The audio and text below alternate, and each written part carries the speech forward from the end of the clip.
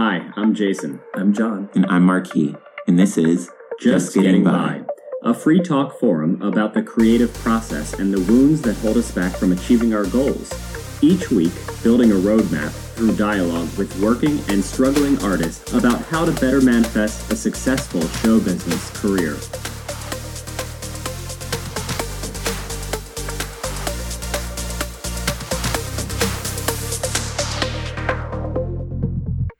Hi everyone, it's John. This week we spoke with Tom O'Neill. I knew Tom when we both transferred into the experimental theater wing at NYU. We were collaborators and good friends, but life took us down separate paths, so it was especially enriching to catch up with him at our home in Staten Island. Like many NYC-based actors, Tom has spent years balancing a day job in between landing television roles on Boardwalk Empire, The Blacklist, Mindhunter, and CBS's FBI. He walked us through his early method of establishing relationships with casting directors to open doors early on in his career. We talked about drugs and drinking and the changes he's needed to make in order to grow into a healthy performer, friend, and partner. Tom broke apart the mythologies we believe about ourselves and where we fit in. He's often cast as the straight man, but he's got a profound sense of humor that we can't wait to see what he does with. This is our interview with Tom O'Neill. Okay. When was the last time somebody asked you to talk about yourself, Tom? Oh, man. I don't know. You know, I come from a Catholic family, so nobody really asked me to talk about myself. I don't know. I can't really recall. Why'd you come out here to talk to us today? I think, truth be told, I was initially lined up to do a short film, and then they called me at the last minute and told me, last week they called and told me that I wasn't going to do it. I was supposed to shoot Saturday and Sunday. Oh. And then this popped up, and I was like, oh, this is a great way to compensate, you know, my creative energy. So now I try to do something once a week, you know. Right. Feeds my acting craft, artist craft. I don't know. Self-promotion is not my thing. That's okay. You don't need to promote yourself. We just need you to be brutally honest about everything. I'll do that. I'm pretty honest. I can't lie. No? No. I'm a terrible liar. What was the last lie you told? I don't know. Somewhere in the past 20 minutes, probably, I've lied to you. I can't recall.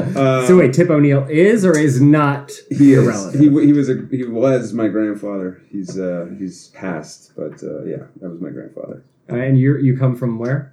I come from downtown Boston, and you don't have an accent. Nope. They beat that out of me my freshman year of acting school. Oh, you had one? Yeah, a little bit. Yeah. Did you have one? No, because my parents are from the Midwest. Oh, thank so, God. Yeah. But that Arlington accent is thick, too. I know. And my dad grew up in North Cambridge, which is like right on the... I had friends who had it, and then when we'd hang out and get fucked up, they would like purposefully exaggerate it and like try to make fun of people who have it. I had a friend at a funeral that I went to like several years ago come up to me. He's still in Boston, and at the time I had a goatee, and he came up to me at the funeral and he goes, "Do yourself a favor, shave that fucking goatee and get a Boston accent."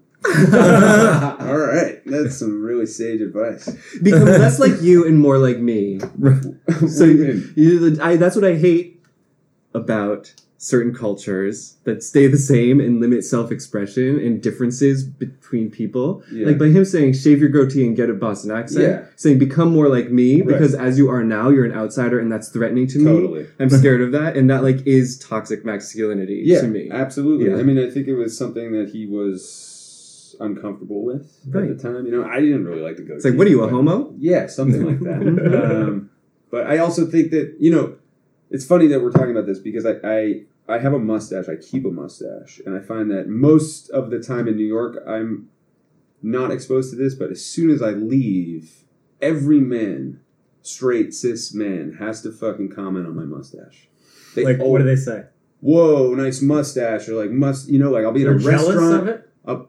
They just have to mention it. Right. And it's like, wild. This is on your face and this is what I'm noticing. I feel like it's because they can't do it like I'm a swarthy Middle Eastern descent man, and I have a lot of facial hair. But I don't like do this for any ironic way. I just don't have an upper lip. I think it looks pretty good, And my manager, 5 years ago, thought it looked good, and that's how I go out. It's with my mustache, and I don't really know that I'm out of New York until somebody fucking mentions my mustache, and I'm like, oh my god, I'm in Montauk. Or I went to Montauk for a wedding on Thursday, which was brutal. I had a tick this morning that my partner had to extract from my ankle. Oh, like it wasn't like your arm wasn't shaking. It was a tick. It's like a Lyme disease carrier. Yeah, or even like a Seinfeld tick. Yeah, right. No, but that thing of commenting on another man's choice the other man makes about his appearance comes from this like thing we're taught, which is to not make yourself look desirable, like to not be a sexual object, or like we're taught to be ashamed. It's like this puritanical, especially up in Boston, there's like this residuals of puritanism where it's like, oh, fashion is no. That's and you're taught to embarrass other men who do it and to feel embarrassed if you were to do it. And it's like, I fucking hate it. That's why I knew that I never wanted to live in Boston. By the time I was like 15, 16, I was like, oh, this place, no. I mean, I think there are certain pockets, accepting creative areas in Boston that I actually really have a soft spot for, but I heard there's soft spot. Yeah, Boston no, of course. too. There's great people, and I adversity have creates resilience and creates like people have their subcultures. But sometimes I often think life would be simpler if I were to move back there. Yeah, but maybe that's why I'm not there. Mm-hmm. I don't know. What brought you here and made you pursue acting? Well, I kind of knew that I wanted to be an actor from a young age. I was always kind of performing for everyone. My family often hosted a lot of people. We had people in and out of the house all the time. Mm-hmm. What did your parents do? And I was the youngest. My mom is a long-time administrator at a university in Massachusetts. And my dad was in politics himself, and then went into the private sector and started doing PR. Okay. Yeah. So they would host parties. Definitely. And coming from a political family, we had a crew that was around for holidays and weekends and birthdays, and so being the youngest, even of my cousins and everyone, I had to compete, or felt I needed to compete for attention.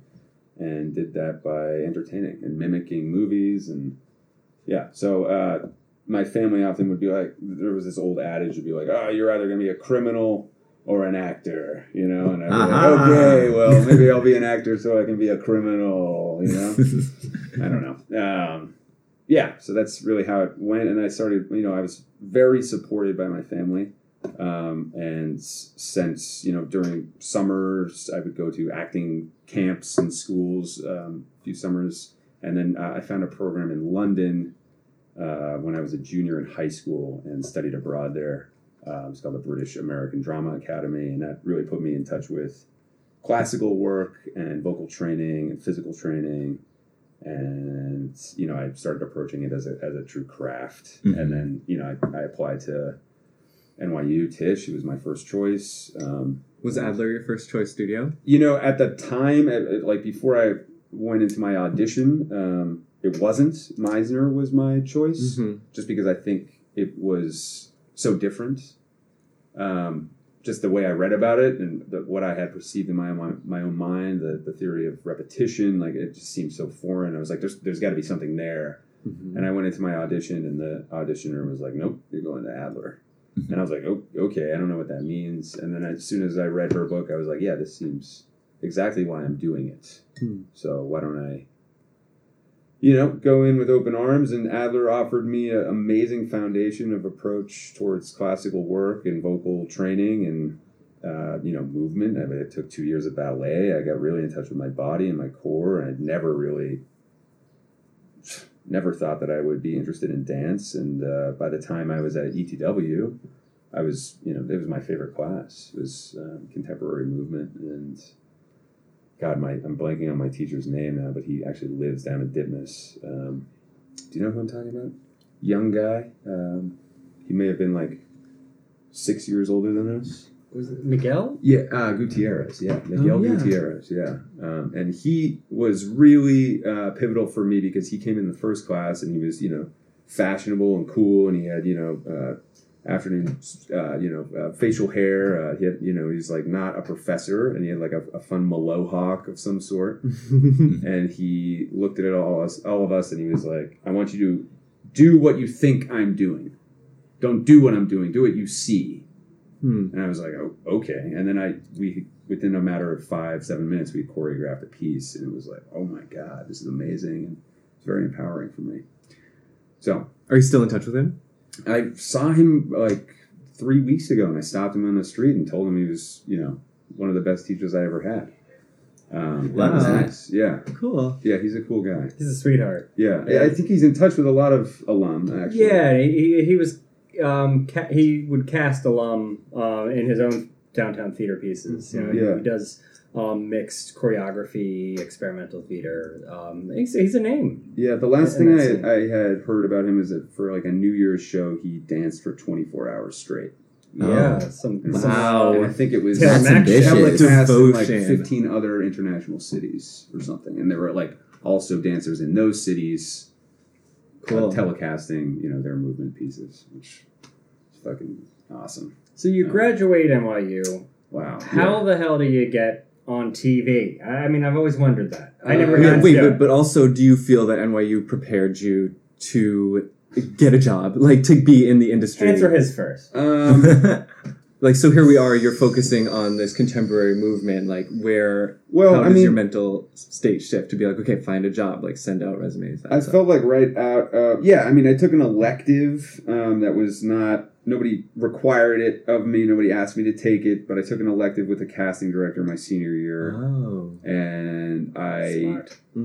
I think I played my cards right and stayed connected with her. Actually, Heather and I both did, Heather Pasternak. And we would meet with her, every month. And I ended up doing a lot of readings for her. I was like a casting assistant on a few projects that actually got made. I think. Cool. What is that? Now I'm blanking. I don't know. This is a long time ago. So I was in the room with her for a little bit, learned the process of auditioning. She sent me out for a comedy with Will Ferrell, like my last week of college. And I sweat through my shirt.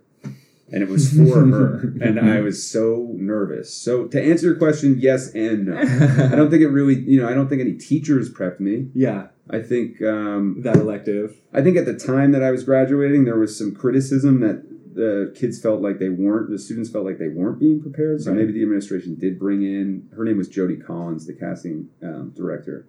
So maybe they brought her in, specifically to kind of, tame the criticism. But no. Also, I feel like, especially with ETW, I felt in competition with some of my faculty. Mm-hmm. I've always looked older, and I felt like a lot of the advice I get from acting teachers was, "Oh, you're going to work when you're older," which I always felt was like, I don't know. I felt like it was a compliment, but also a snub, and also kind of putting me in my place and telling me to kind of like back off from the industry for a little bit. And, honestly, I didn't, it is still difficult, and it's always going to be difficult. I'm not a leading man. I'm more of kind of a niche, like, character actor that is kind of needs a specific type of role, I think. I'm good in, like, period pieces, but there aren't a lot of period projects at all times. I don't know. I have to get creative. Do you really think your talent is limited to period pieces? No, I don't think that. I think, I'd be happy to try to tackle anything that's offered to me, but it's a matter of... Where do you think that comes from? Do you think it's part of your training? It's just something intrinsic in your personality? Is it the way you look? Like, what is it? Well, I think I've siloed myself, too. It's like, I hate musicals. Like, I would never go out for a musical, even though I think that I have the capability to be trained to sing a specific way, but I would not, it doesn't interest me. There's certain projects, that I've reluctantly said no to. I never really think you should say no, but then like someone told me a while ago, like, sometimes the next step to the next stepping stone is to say no. Like somebody said, it was like, sometimes the key to the next level is no. And I was like, whoa, that made me feel good about saying no to that last project. So I don't know. I think it also, like, it doesn't matter. Like, we always kind of build this shit up to really, really matter. And you taking one job is not going to hinder you from getting the next job, I don't think. Mm-hmm. If anything, it will only help you. That being said, doing a really big project is not going to get you, work necessarily. Right. So then to circle back to what Jason was asking, how did you end up in some of those bigger roles? There was I don't even know if I call them big roles, I've been really lucky, but I've never walked off a project being like, oh, I'm so content. I've made it. I've that always was it. felt like, I just want, if I could do one more take, if I could have one more scene, if I could have one more line, or, I'm never content with what I do. But thank you for saying that. It's a big compliment. How did I do it? Someone told me go after casting directors. So I wrote handwritten letters for a really long time. You have good handwriting? I do. That helps. I was more of a visual artist in high school and hung out with like a lot of graffiti writers and really took pride in my penmanship. And Jealous. My parents made me write thank you letters when I stayed over at friends' houses. Wow. And yeah, the handwritten letter. And I'm a total Luddite too. I hate computers, which is really, a hindrance, I think, in this career too. But I kind of just made it work for me. I wrote a lot of handwritten letters, and I got a response one day from Meredith Tucker, who has since been so good to me. She helped me get my first agent. She's continued to call me in. She's a name that's helped me with, getting a manager. And, she essentially got me my first job, which was Boardwalk Empire. That ended up being a 5-episode run. And it was like I was 24. I hadn't worked professionally. I hadn't been on a TV set at all, and it was one of the best TV shows of its time. I didn't personally really love where the show went, but I had watched the first season. I was obsessed with it, and I was like, I said to my sister one Christmas after season 1 of Boardwalk Empire, I'm going to be on season 2. That's what I said to her, and I got on it. Wow. Was it season 2 you were on? Yeah. Oh, okay. Manifestation. Right, spoken to the universe. And I believe in that manifestation, and I don't practice it enough still. When you do practice it, how does that look? It's a combination of knowing and praying. I think. You believe in God? That's an interesting question. Growing up Catholic? Oh man, I do not believe in a Catholic God. No. I believe in a universe. I believe in paying respect to the universe and respecting the universe, and I think the universe manifests in everything. I think it manifests in a piece of trash on the ground, to a person crossing the street, to someone who is completely marginalized, to someone who's completely not marginalized and lucky. I think. You got to be nice to people, and hopefully it will come back your way. And sometimes it doesn't. Most times it doesn't. Right. And sometimes I feel like one thing about the universe and how things work is the energy that we put out there. We might think that we're not receiving it back at times, but sometimes we have to take a step back and look at what is actually going on in our lives, and if we have been blessed by the universe in some way, shape, or form. Yeah. I think breathing air is a blessing. You know what I mean? Yeah. Like having my sinuses infected by pollen is a blessing. Even though it's uncomfortable, it's like I'm here, and I forget that all the time. But when you ask me on a microphone, for some reason it manifests with that answer. Sure. Yeah. How has your social life impacted your work over the years? Yeah. What does that mean? Friends or drugs or all of it? Both.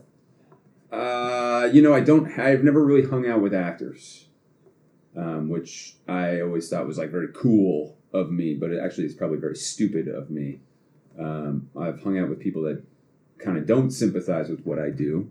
I've felt don't do what I do, but I think that also makes me a more rounded person. I always, in college, I was kind of afraid of the actors. I thought they were loud and, very self-obsessed.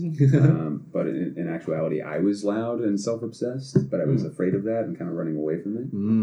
So, I hung out with, like, the cool, the people who I thought were cooler than me, which was a lesson that Lisa Sokoloff told us. Wow. She was like, make sure to hang out with people that are cooler than you. That you think are cooler than you. And, I don't know that I took her advice to the hilt. I think I had my own interpretation of it. But, so, that was in college. And then out of college, I have a close-knit of friends from Boston that moved to New York when I graduated.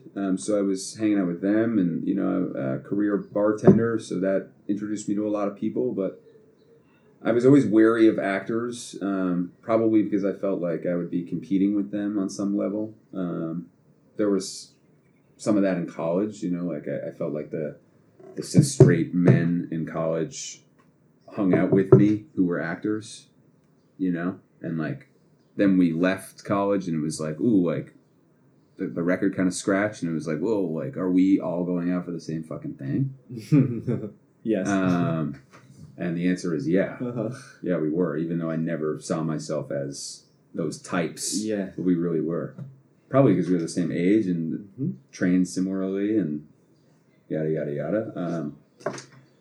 So, yeah, I don't, that doesn't really answer your question. It does. It doesn't? It does, yeah. You mentioned drugs. Yeah, I mean, I think experimenting is really important, especially as an artist.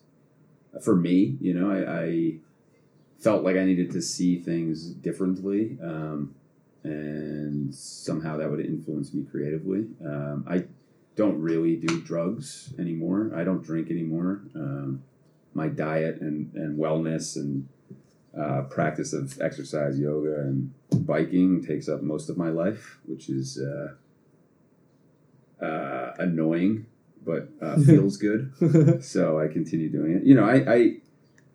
I think a lot of this work has to do with getting comfortable with not knowing and not having control over any of it. And I think the things that help me cope with that are feeling good about my body and my soul,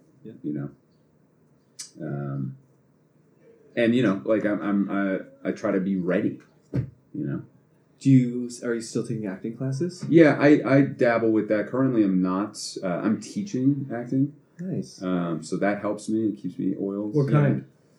I teach on 3 different grants through Stella Adler Outreach, and I teach on Rikers Island. I teach 3 different populations on Rikers. Wow. So I teach a movement and acting class, and then I teach 2 playwriting classes. Oh, that's nice. Yeah. Which has been, I've been doing it for 2 years, and it's been very, very special and monumental for me. And it's really helped my craft also. Do you stay in touch with your family? Yeah, I'm very, very in touch with my family. I just came back from Beirut, Lebanon, which I am of Lebanese descent. My sister and I just went there to celebrate her 40th birthday. Nice. My sister and I are very close. We're 8 years apart. And my parents are split, but we are all, very close. Nice. Yeah. Awesome. Yeah. What types of roles? Well, let's see. If we could manifest like the next step in your career, like what? Yeah. It's like more TV. I would more the same type of role. Are you like feel like you want to do a comedy? Something else? Yeah. I don't know. I think I've never really done a comedy, and my girlfriend seems to think I'm funny, so I don't know. I'd like to put that into practice. Maybe that would be a great opportunity. But really, I would like to do like 2 shows and 1 movie a year. Yeah, in an ideal world. Yeah, and I like emotional intensity. I like dramas. You know, that's what I'm trained to do, and yeah, I don't know. I'm watching The Sopranos again, and I would love to do something like that, or I would love to do something like Stranger Things, or Peaky Blinders. You know, like a period piece of some sort. I don't know. I would do anything, and I usually have done anything that's been thrown my way. But usually I play an FBI agent. Oh, I can see that. It's really weird because of all decades. Yeah, I've done a 70s FBI agent. I've done a 1920s FBI agent. Currently, I am working with the FBI on an episodic show where I play a medical examiner. So, what do you mean working with the FBI? He means fictionally. In the show. fictional universe. And what is the show called? The show is called FBI. Oh, right. Actually, okay. Yeah. You know, I went to high school with the lead of that show. Which Zico Zaki. You did? Yeah. Zico's a really great guy. Yeah, I didn't really know him that well. He was a couple years younger, but he's like the claim to fame from my high school. He's a young guy. He's Egyptian American. He's Yeah. Muslim, and he's a lead on a primetime Dick Wolf show, which is a big deal. Yeah, I was just in accomplishment. Beirut and hanging out with a few Egyptians, and they knew him, and That's it's cool. it's a big deal. That's It's a very really cool. big deal, and I'm Good for proud. him. I'm proud of him, and I didn't know him before this, but I've gotten to know him, and he's been nothing but kind to me. So I'm happy for him, Have you been able to? and he works really hard. Yeah. You know, he I need to watch wakes the up show. every day at 4:00 and works out. Wow. You know, he used to be a bigger guy, and I can sympathize with that because I used to be a bigger guy, and wellness and getting in touch with my body, like, you know, I think helped my career, you know, and this guy was overweight, and he just like went at it, and now he, you know, he's regimented, and he works, and he's no nonsense, but he's a blast, you know? But And my hope is that somebody could maybe say that about me one day. I don't know. That I We work can say it hard, about you know. today. Thanks. I appreciate Yeah. it. Thank you. But yeah, so that's cool that you know him. yeah. Now, on any of these TV roles you had, were you able to step away at any point from your day job? That's funny. Almost every job that I have gotten on TV has made me quit my current day job. Yeah. But I've quickly had to get another day job. Yeah. I used it as an excuse to get out of the bar or restaurant that I've been, you know, making money at. I haven't done that with the teaching gig, and don't plan on it. But yeah, I think it's an invitation to kind of like recreate your life. When I was offered the FBI role, they said that it was most likely recurring. So I took a shift off from my current bar. I said no. I'm only going to work one night, and I don't know. That helps me. Helps me focus more. Not being in a bar. I hate being in a bar. But Especially as a non-drinker. actually, it's better as a non-drinker. I have to say, and it helps me not drink being there once a week. Yeah, I you know? can't stand drunks. I really can't either, and I feel like alcohol is the worst of them all. You know, of all the barbiturates and substances, it's just like. And it's the most socially accepted. Yeah, I feel like that's why it is the worst, because it's so socially annoying. accepted. So people do the most with it. Yeah. And it just creates messy nights, messy friendships, messy relationships, Totally. mess. Totally. And it's a, you know, it's an attitude changer. Yeah. You know, and it's mercurial, and there's so many options of different alcohols. You know, I mean, you know, tequila is a stimulant. It's not a barbiturate, and yet it's mixed with other barbiturates. And you know, people are wild. You know, when they drink shots of tequila. You know, and like in New York, Coke is a huge thing when drinking. My bar seems to be a den of iniquity when it comes to cocaine. It's everywhere. I feel like a lot of millennials are, and this is weird, but I find it very difficult to say that I am a millennial, but I am a millennial. No, we're right smack in the middle. But, you know, people who are younger than me are doing a lot of coke. I see a lot of it. This is wild because... I don't miss it. It's also really bad for you. It's like I read some crazy statistic, like a huge percentage of strokes that happen under 50 or under 60, whatever the threshold age were. Right. It's like 90% of those strokes, like those people were coke users or like heavy coke users. It's a problematic drug for me. I find it to be antisocial. I find it to be, you know, it creates paranoia. I don't know. I mean, I get it, but I don't get it. Yeah. Yeah. Whew. Yeah, there's mornings coming down, Oh, the that's the sun thing, coming it's like- up, and you're just like, either I want to die or I think I might be dying. Right. Or both. Yeah. Yeah.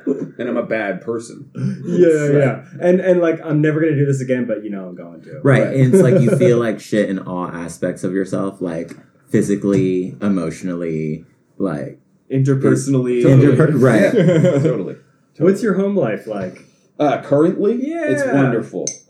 It's really, really wonderful. I 2 years ago when I started my Rikers gig, my first day of getting off the jump bus from the main gate to the facility I was working at, I saw a young woman who I instantly recognized as my 5th grade crush. And she What? is a horticultural therapist on the island. She manages all the gardens. You knew her in Boston. Talk about serendipity. I hadn't seen her Yeah. in 21 years, and we exchanged numbers right then and there, and we've been dating ever since. And now we live Wow. together. We have a cat. Oh my god. She just started her own LLC as a horticultural therapist, and I am her laborer, so there's a lot of Yes. gardening. We're members, because of her, I was just indicted to a community garden in the East Village. So gardening has... That's some status here in New York. It really is. I got a key, Yeah. and the president of to the city. the president of the garden committee looked me in the eye and said, "Well, now you're a property owner in New York." And I said, "Wow, this is Which one? It's on 9th Street and C, and it's a beautiful garden, and we have a plot, and I basically just do what I'm told because I'm still very much learning. But horticultural therapy is a real thing. I began to talk earlier, in that time of not knowing if acting was actually going to be a thing, like out of college to my first job. I was like struggling with a lot of anger, which I think was depression, but it manifested as anger. I was quick to be annoyed by things, and exercise, meditation, and diet have really helped with that. But gardening has really helped with that. I hear that. In the city that's like just riddled with concrete, to be exposed to like the knowledge of what is in a small plant box on a balcony in the middle of Midtown is like a little secret and really empowering and special. I just came back from Beirut and I saw the city completely. It is a city that was riddled with war, riddled with civil war, riddled with war from outside. They now have a massive refugee immigration crisis. It's a country that's the size of New Jersey, and there's statistically something like 10,000 people coming in every day. Wow. And there's a lot going on, but it's a city that celebrates life. In that every day is valuable. You can see it; it's palpable. But everybody's got a garden. Everyone, and being able to go to a foreign city and identifying different types of plants is really, really amazing. Right.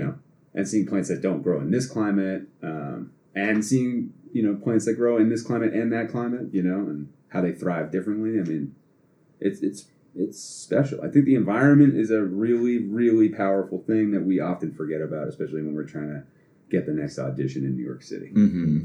So, there it is. The Rikers gig, you're working with prisoners? So Rikers is a jail.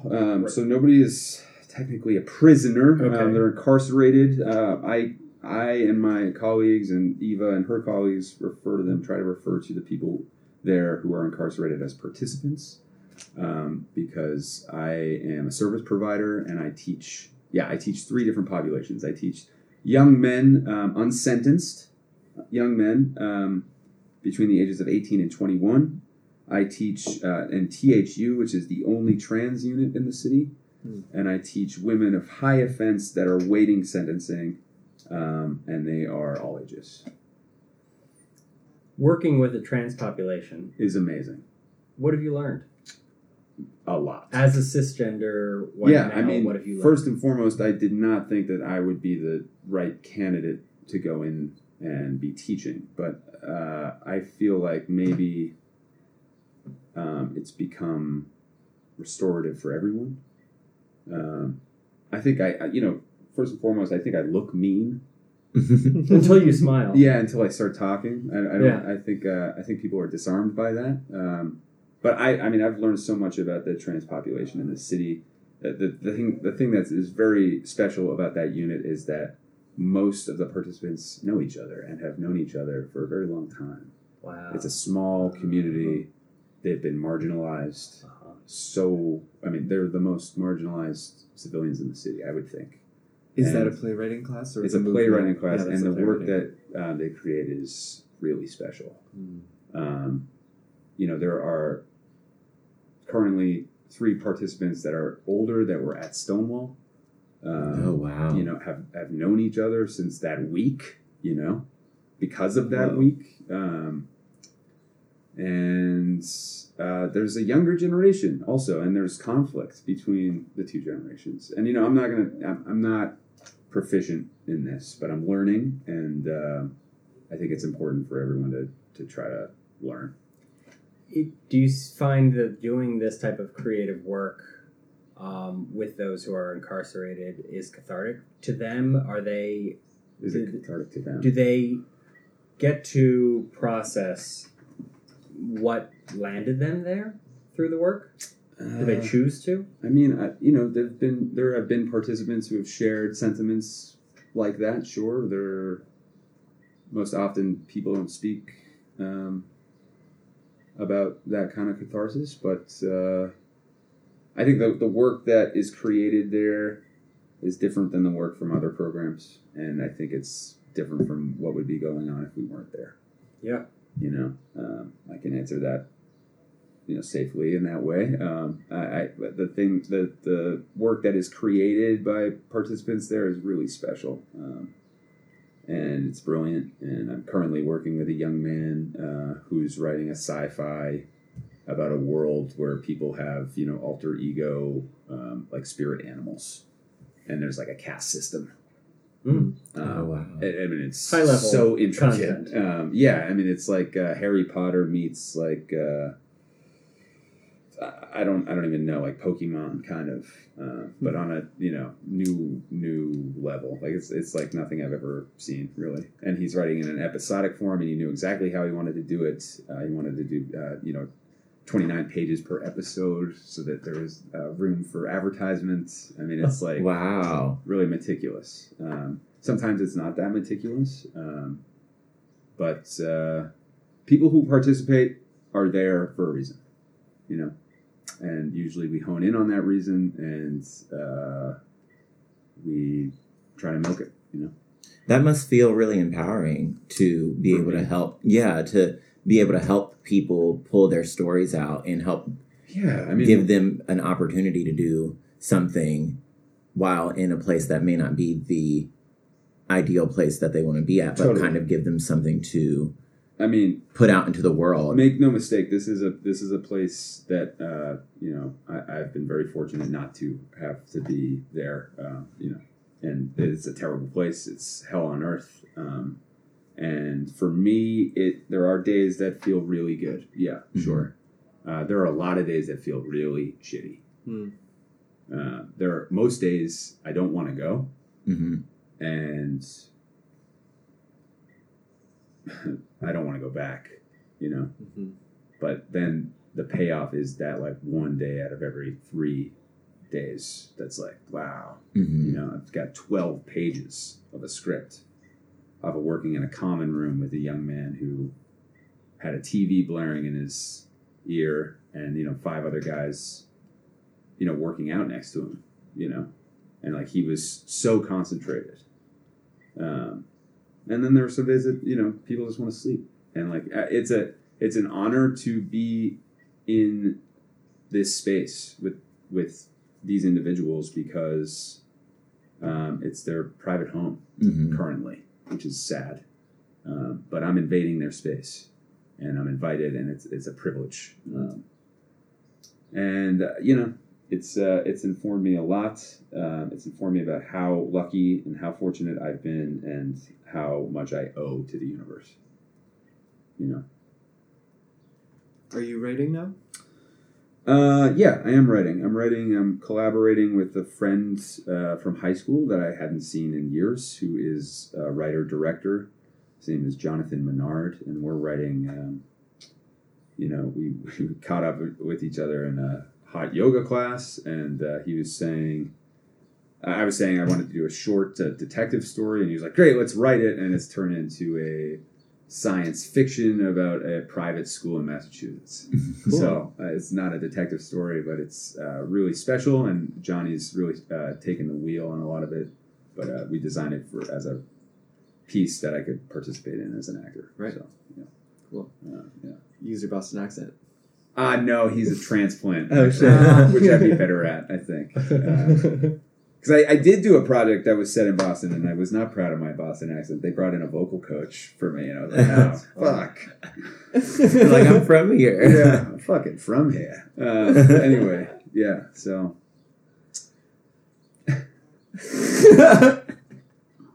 Wait, there's been some bad Boston accents on TV, though. Yeah, there have been. For sure. There and really movies, have yeah. Can you put one on? A Boston accent? Yeah, of course you can. Sort of, but I feel like it's only like in joking around. Like, I don't know how I'd be able to like how to really just transition into it. Wait, did you go to Arlington High? Yeah, I went to Arlington High. There it is. Yeah. Yeah. Pack the cat. Pack the cat. Yeah, for sure. I like that, like when you go really nasal and raspy, like you've been smoking Newports your whole life. Sorry. So right now, do you have a manager, agent? I have a manager who has been incredible to me. His name is Bernard Bounier. I know other people that have been with him and are still with him, and those who are not. But for me, he's been really amazing. I met him in a one-on-one class, and he picked me up right off the spot. And we booked something within a month of being together, and he's been great. He's kind, generous, and knows what I want. And we're a team. How do you prepare for an audition? It's different every time. For me, it's the first thing that I really need to do is memorize. And I have a weapon to help me. Go on. It's just it's kind of like a key of how to memorize text. How? It's I learned it from a teacher back in school, and it's you basically it harks back to iambic pentameter, but contemporary thought often fits a syllabic rhythm of 10 to 12, just like iambic. So you kind of meter it out by the first letter of every word, but still keep punctuation in, and you meter it out in lines. So before that technique, I was learning. Basically, I was trying to take a picture of the script, and I would always harp. Oh, well, that line is up, towards the top of the page, and you're memorizing the physical page, and that's not, I think, helpful. Mm-hmm. You want to know the words, and then you want to own them and make them your own, right? So, this is an interesting process of taking it from the page to your own note cards, to then embodying and having it inside you. Oh, that's a fine method. Yeah, I think so. Some people it works for. I've taught some homies, and they've said it's worked, and some people are like, no, I can't do that. But I suck at memorizing, so this really helps me. Is there something that you would do if you couldn't be an actor? Yeah, I would work with my hands. I would have a craft. Woodworking? Like what? Yeah, something like that. I've dabbled in that, but I'm not very good. A musical instrument, piano would be really nice too. But making something, being able to make something daily tangible, is so important. And actors aren't able to do that. There's a similar therapy to the horticultural therapy. Yeah, I think so. Getting your hands dirty, and being, looking at it at the end of the day and being sore and dirty and I made that from start to finish. You see something living, you see something in the ground, or you see a shelf, or you see a painting, or you see a body of written work, or you see a recorded session on your computer, but we have to wait for, actors have to wait for a production team, a director, a writer, it's a collaborative effort. So, but, I play around with that need too. There's different elements of performance. Bartending is very much that. It takes a certain type of prep. It takes a certain type of speed and physicality and mentality, so that's like a character, and that helps me one day out of the week. Teaching helps me one day out of the week, because that's, there's definitely a mentality that you have to embody going in there, of being neutral and welcoming, but also guarded and aware, and so. Do you audition for commercials and theater as well, or just film and TV? I don't audition for theater as much as I'd like to, but I usually my answer to that is because there is less opportunity currently, and there's not enough money in theater, and it takes more time. But I would be lying to you if I told you I didn't want to be on stage. I would. I did a play in January, however, and it was a great experience, but it was the time commitment was insane. Living with a partner who's 9 to 5, and then, being 2 ships in the night, 7 days a week, or 6 days a week, like she coming home and me going in for a 3-hour play that I then have to unwind from the experience and then come home and be with her and present. It's difficult. TV is easy for that, it's wham bam. You're in and you're out, and you don't have it on you anymore. But theater, you have to do every day. Right. The whole story. Whole story. And, I used to think, well, wow, that's like amazing, and it is amazing. It's really special, but it's also exhausting. And it's exhausting for people around you who don't do what you do. So I think it's a blessing sometimes that I'm not doing plays, and then other times I really crave being on a stage. I go out for commercial work. I have a commercial agent. And, I got close, but I've never booked a commercial. So would you recommend, to someone who's just graduating, would you recommend that they also go to casting directors first? Because that was what you did. You wrote the letters to the casting directors. Or should you go to the agent? I don't, like, who am I talking to? Am I talking to me? Sure. Or am I talking to... I guess because it worked for you. A kid who's fit and, knows exactly what, There were kids right out of the paddock that knew exactly what kind of actors they were going to be, I did not. I kept being told, when you're gray, you'll work. Yeah. Crazy. So, if I was seeing me then, or if I was seeing me now, getting out of college, I would say go travel. Go learn a language. Go learn another culture. Don't, this shit doesn't matter right now, And, the more experience you have, the more likely you are to get the role. Right. I mean, it's the people with kids, it's the people with fucked up, situations.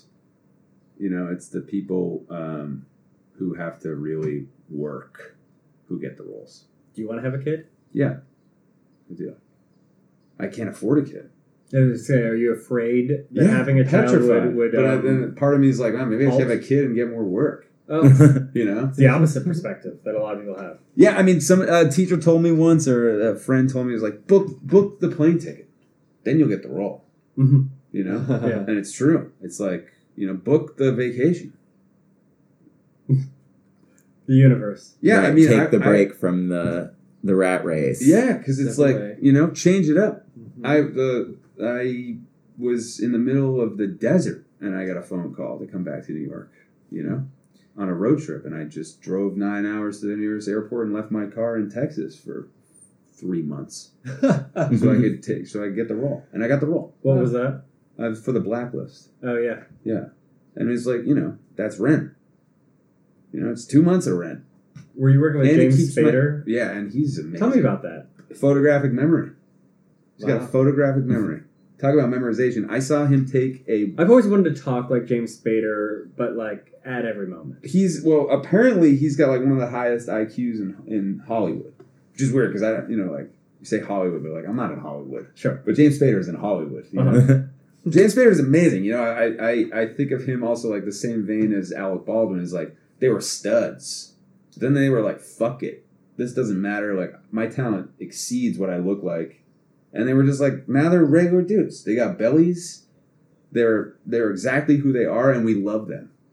We love them. Yeah, it's Like, transcendent. Totally beyond transcendent. the whole physique thing. You know, and he's. I saw him take a full page. You know, he was the showrunner essentially at the time that I was working with him. Oh. You know, like he was running the show. Mm-hmm. He was the guy that everybody asked.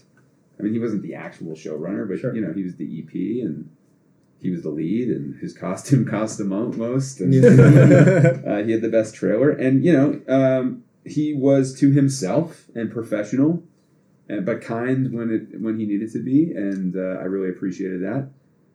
But he took a page that was freshly written, and he looked at it, and he handed it to a PA, and he knew it. Wow. And it was like, I Goals. couldn't believe it, you know. And that character, you know, it's a goofy show, but that character is like, you know, super intelligent, super villain, and like it has an insane vocabulary. Yeah. You know, that I would have to work probably, you know, 36 hours on something like that. But that's just me. Where are you off to today? I'll go back home, and I'm actually going to go watch some Bonnie Youth baseball with my partner in Dimas Park, and Some what? you Bonnie know, like, Youth? it's like older than Little League, but not college. Okay. Yeah. And we'll probably have some ice cream, and Wait, why are you watching? Just for fun? yeah, just for fun. Okay, yeah. Yeah. Just take a walk to the Oh, park. silly. watch Or you the just go down to baseball. the park and watch it. Yeah. Is that That's a good. normal I've done it a Sunday few times. afternoon Yeah, activity? she mentioned it before I left, and you know, whatever she says goes. So It's a That's good cute. partnership there. yeah, it is an amazing partnership, and I will say, like, growing up with someone, you know, thankfully we haven't dated since when we first knew It's each not other. Corey and Didn't Topanga. fuck it up. We've had lives, you know, but we really do think alike. It's totally nuts because we have the same foundational education. Mm. You know, it's like I'm thinking something, and she'll be like, "Oh, so how is that thing you're thinking about?" And I'm like, "Oh my god, how'd you know?" But it's it's because we were trained the same way. Interesting. Thanks for coming out here, Staten Thanks for Island. having me. Yeah, Staten Island's beautiful. The tree pollen is glorious. It's so crazy to think about because when I left, there was no leaves on the trees. It's wild, dude. Back and bam. And what a difference it makes, right? Right. See you next time. Thanks, See ya. Tom. Thanks for having me.